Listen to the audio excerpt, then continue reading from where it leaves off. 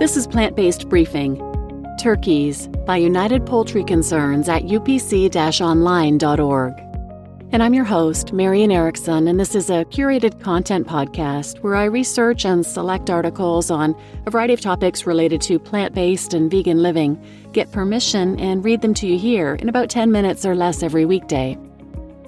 And I want to start by wishing everyone in Canada a happy Thanksgiving today.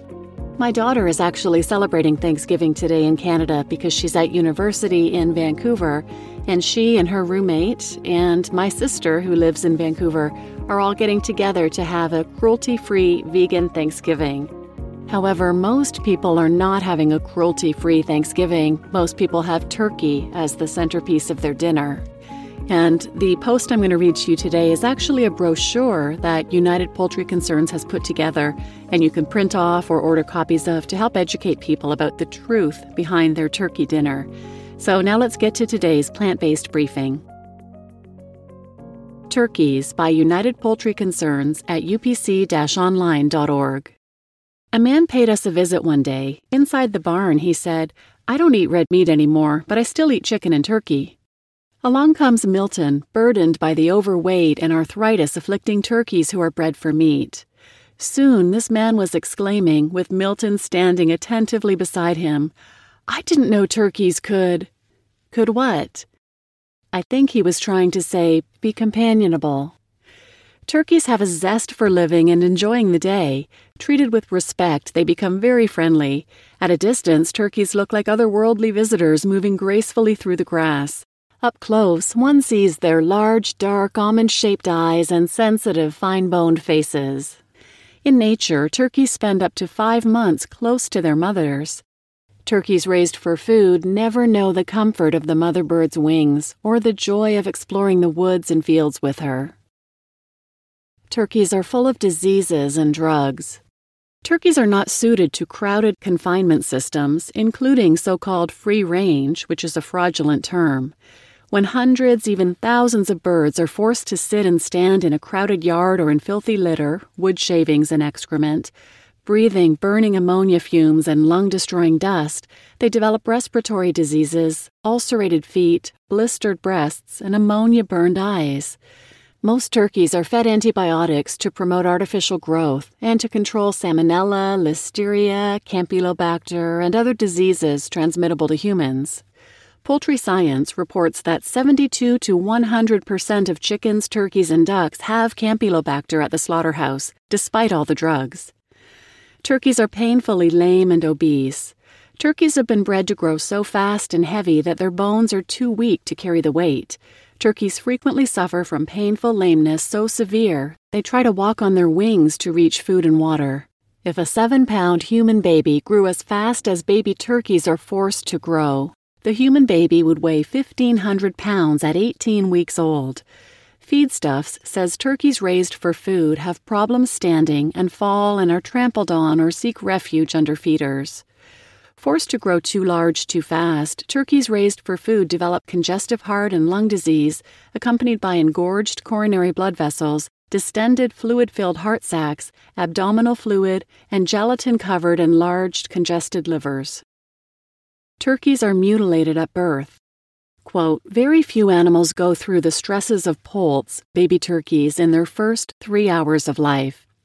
They are squeezed for sexing, thrown down a slide onto a treadmill, someone picks them up and pulls the snoot off their heads, clips 3 toes off each foot, debeaks them, puts them on another conveyor belt that delivers them to another carousel where they get a power injection, usually of an antibiotic, that whacks them in the back of their necks. Essentially, they have been through major surgery. They have been traumatized. They don't look very good," unquote. Dr. William E. Donaldson, North Carolina State University.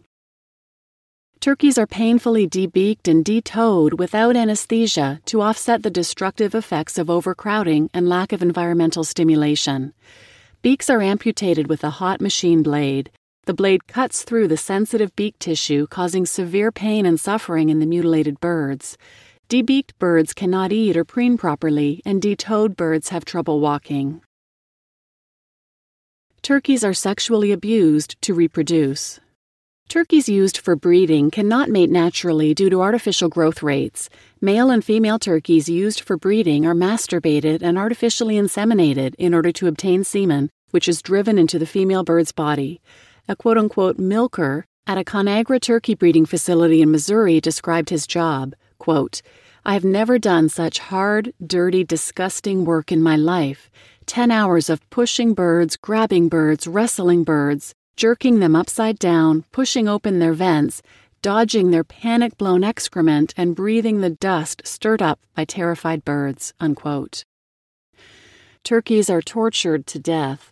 Between 12 and 26 weeks old turkeys are grabbed by catchers and carried upside down by their legs to the transport truck. Jammed in crates, they travel without food, water, or weather protection to the slaughterhouse. No U.S. welfare laws regulate the treatment of turkeys, chickens, ducks, or other birds during catching, transport, or slaughter. At the slaughterhouse, turkeys are torn from the crates and hung by their feet upside down on a movable belt, torture for a heavy bird especially. They may or may not be quote-unquote stunned, paralyzed while fully conscious, by a handheld electrical stunner or by having their faces dragged through an electrified water bath. The purpose of electrical stunning is to paralyze the muscles of the feather follicles, allowing the feathers to come out easily, and has nothing to do with humane slaughter. The electricity shoots through the bird's eyes, eardrums, and hearts, causing intolerable pain, according to researchers. Nor does throat cutting, with or without prior electrical stunning, produce a humane death. You can help turkeys by following these 6 simple steps. Discover the joy of turkey-free cooking and dining. Contact your legislators. Urge them to enact laws banning the crowding, debeaking, detowing, drugging, and artificial insemination of turkeys. Urge them to adopt humane poultry slaughter legislation. Tell your family, friends, coworkers, and news media how badly turkeys are treated. Use the information in this brochure for letters to the editor and other opportunities to speak out. Urge restaurants and stores to provide wholesome vegan foods free of meat, dairy, and eggs. Bypass quote-unquote free range. To learn more about the free range fraud, visit upc-online.org/free-range. And visit our website for more information about what you can do to help turkeys, chickens, ducks, and other domestic fowl. Thank you for choosing to make a difference. You just listened to Turkeys from United Poultry Concerns at upc-online.org, and I'm your host, Marian Erickson, and please do share this episode with anyone who might be willing to listen. Speaking up and educating others might help more people choose to have a cruelty-free Thanksgiving and holiday season. There are so many turkey alternatives out there that are plant-based and cruelty-free, of course. And also people can just look up recipes. You can make a seitan roast. You can do a mushroom Wellington as a centerpiece. There are tons of options that are amazing. Once you have a bit of an understanding of the cruelty behind animal agriculture, and you realize you don't need to pay for that cruelty, check out some of those alternatives, and thanks for listening.